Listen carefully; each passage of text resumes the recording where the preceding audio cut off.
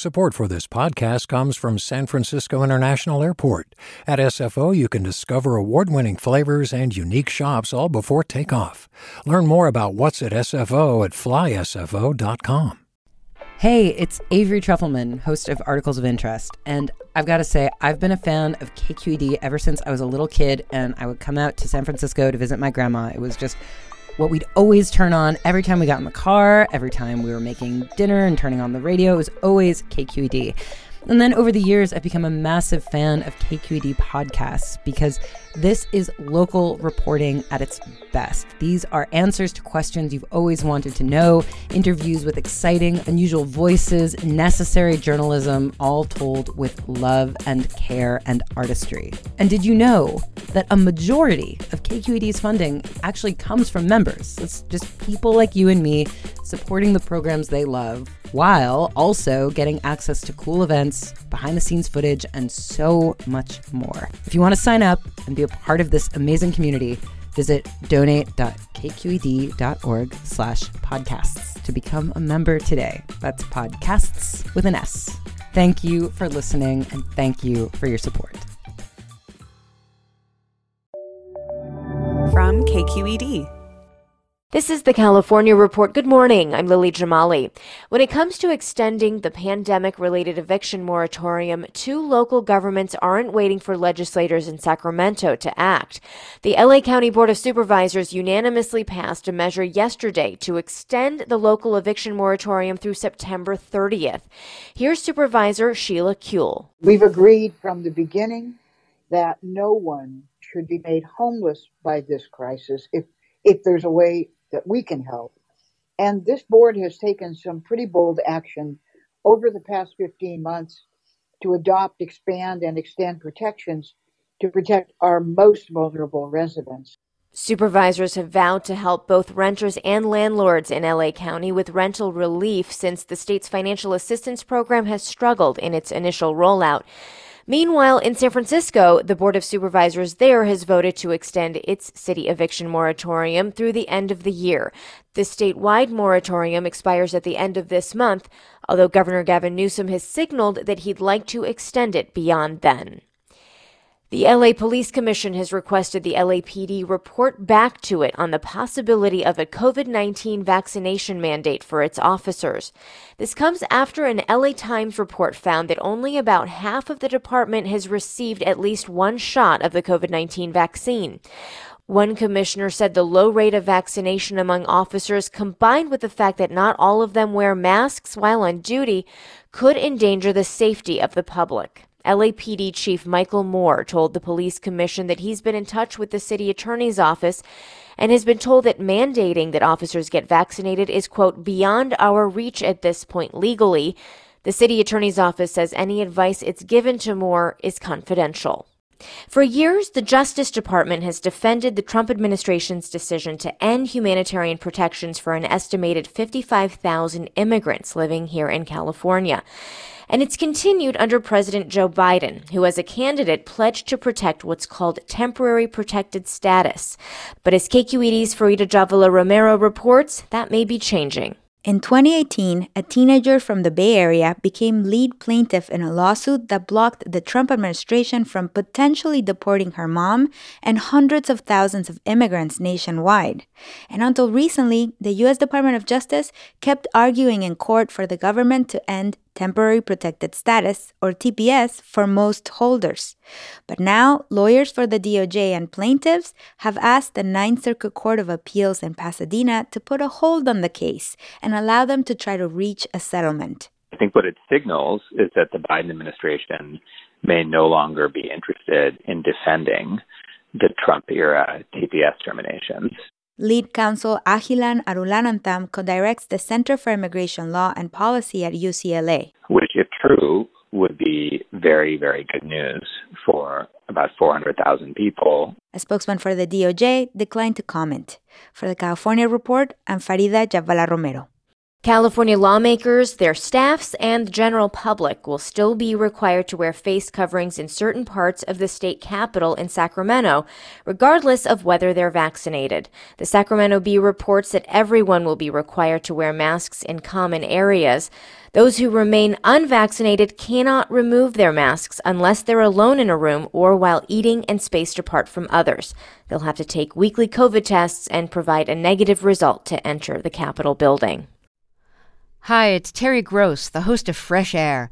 We bring you in-depth, long-form interviews with actors, directors, musicians, authors, journalists, and more. Listen to our Peabody Award-winning Fresh Air podcast from WHYY and NPR. Hey, it's Glenn Washington from Snap Judgment. And if you love what you're hearing, and I know you love what you're hearing, please consider becoming a KQED member. Get special access to cool events, behind-the-scenes footage, and so much more. Plus, you'll sleep better at night knowing you did your part for the community you depend upon. It's in you. Please be in it. Visit donate.kqed.org/podcasts to sign up now. That's podcast with an S. Thanks. In 2019, on Governor Gavin Newsom's first full day in office, he declared war on wildfires. I hear you. I get it. We need to do more and do better. These last 2 years have been devastating. With that announcement, Newsom signed a sweeping executive order that he said would overhaul the state's approach to wildfire prevention. But did it? Reporter Scott Rod from our partner station Cap Radio in Sacramento joins us now with an update on that. Good morning to you, Scott. Good morning, Lily. And Scott, you've been investigating, and what you've been learning is disturbing. You found that after an initial spike, the state is actually doing less wildfire prevention work under Governor Newsom than under his predecessor. Talk about what you found. That's right. Our investigation found that in 2020, the worst fire season in California history, wildfire prevention work dropped by half of what was done the previous year. And at the same time, Newsom had cut funding for wildfire prevention in the budget by over $100 million. And it's worth noting that was before COVID-19 hit. This year through Memorial Day, we also found that the state remains below its goal for fire prevention work. Newsom didn't talk to us for the story, but we did talk to CAL FIRE Chief Tom Porter. Here's what he had to say. It's not something that I'm comfortable with. It is something that I am working to reconcile and to correct for the future. But we had an exceptional fire year. Everybody knows that. The environment to do this kind of work has been very challenging and has hampered our ability to get the acres that we do have planned for, but we haven't been able to put the attention to. And you know, fire experts I spoke to said that there's some credence to that. It was an extraordinary fire season. COVID-19 complicated things, but it also shows just how fragile the prevention infrastructure in California is and the need to strengthen it, because at the end of the day, fire doesn't take a break because of a pandemic or because the state's experiencing a different emergency. Yeah, and it sounds like what Chief Porter is saying there is that they did less wildfire prevention work because they had so many wildfires last year, and that those fires blocked CAL FIRE from doing that wildfire prevention work. That is a concerning precedent. You know, over the last year or two, we've heard Governor Newsom again and again boast about these wildfire prevention projects that CAL FIRE had supposedly completed across the state. What has happened with those? When Newsom first entered office, he asked CAL FIRE to give him recommendations on how the state could get its arms around the wildfire problem. CAL FIRE came back and they recommended dozens of fire prevention projects that would help protect some of the most vulnerable communities in California. Those projects at first represented about 90,000 acres that were going to be treated. Through our data review and records polling, we found that they had only completed about 12,000 of those acres. But nevertheless, Newsom claimed that the state had treated the full 90,000 acres. And that's important because it signals to those communities that they're being kept safe by this prevention work, again, in areas that are very susceptible to wildfires. Well, it's remarkable to hear that difference. 12,000 acres completed versus 90,000 acres touted. It's hard to process how the governor could be, touting those numbers when they're so far from reality.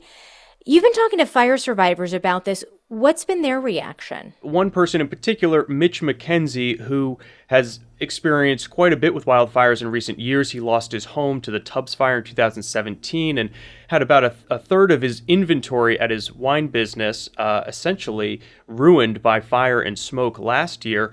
He told me that he felt like he was being deceived by what Newsom had told the public. When a politician can make a statement that he's treated 100% of a certain area that he lays out, and then the truth comes out that he's only treated 10% of it. I think that with the kind of fires and the fire danger that we're in this area, that's quite shocking. Mitch McKenzie there, a 2017 wildfire victim, weighing in as we come off the worst fire season on record and as we brace for the year ahead. Cap Radio's Scott Rodd, thank you so much for this reporting. Thank you. And Scott's story is online now at capradio.org. I've also posted it on Twitter. I am at Lily Jamali. And that is the California Report for this Wednesday, June 23rd. We are a production of KQED Public Radio. I'm Lily Jamali. Thank you for listening. Support for the California Report comes from SF MoMA, presenting the exclusive U.S. exhibition of Nam June Paik, a visionary global artist who bridged art, music, performance, and technology. Learn more at sfmoma.org. Eric and Wendy Schmidt, through the Schmidt Family Foundation, working together to create a just world where all people have access to renewable energy, clean air and water, and healthy food. On the web at theschmidt.org. And Blue Shield of California, rebuilding the future of healthcare with every Californian in mind, from quality and equitable care to not-for-profit values. Learn more at news.blueshieldca.com. Do you love learning about the San Francisco Bay Area, its history, its people, its unique blend of cultures? Then you should check out the Bay Curious book. I'm Katrina Schwartz, editor and producer on the Bay Curious podcast, and I'm here to let you know that for the month of May, we've worked out a sweet deal for KQED podcast listeners. Right now, you can get the Bay Curious ebook for $1.99. That's right, $1.99. Just search for Bay Curious wherever you get your ebooks, or find a link in our show notes. This offer does expire at the end of the month, though, so you'll want to act on it fast. Happy reading!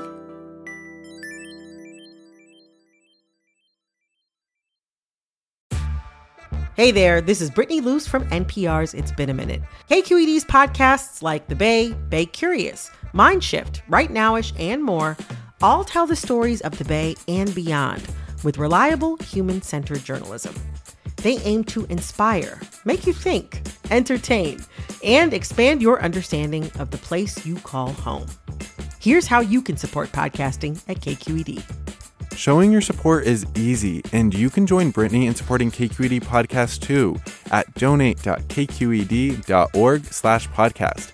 That's donate.kqed.org/podcast. Hi, I'm Sasha Khokha, host of the California Report magazine. Every week, we bring you stories about what connects us in the giant, diverse Golden State. Because what happens in California changes the world. I love this place. We were once seen as like the place to be, California.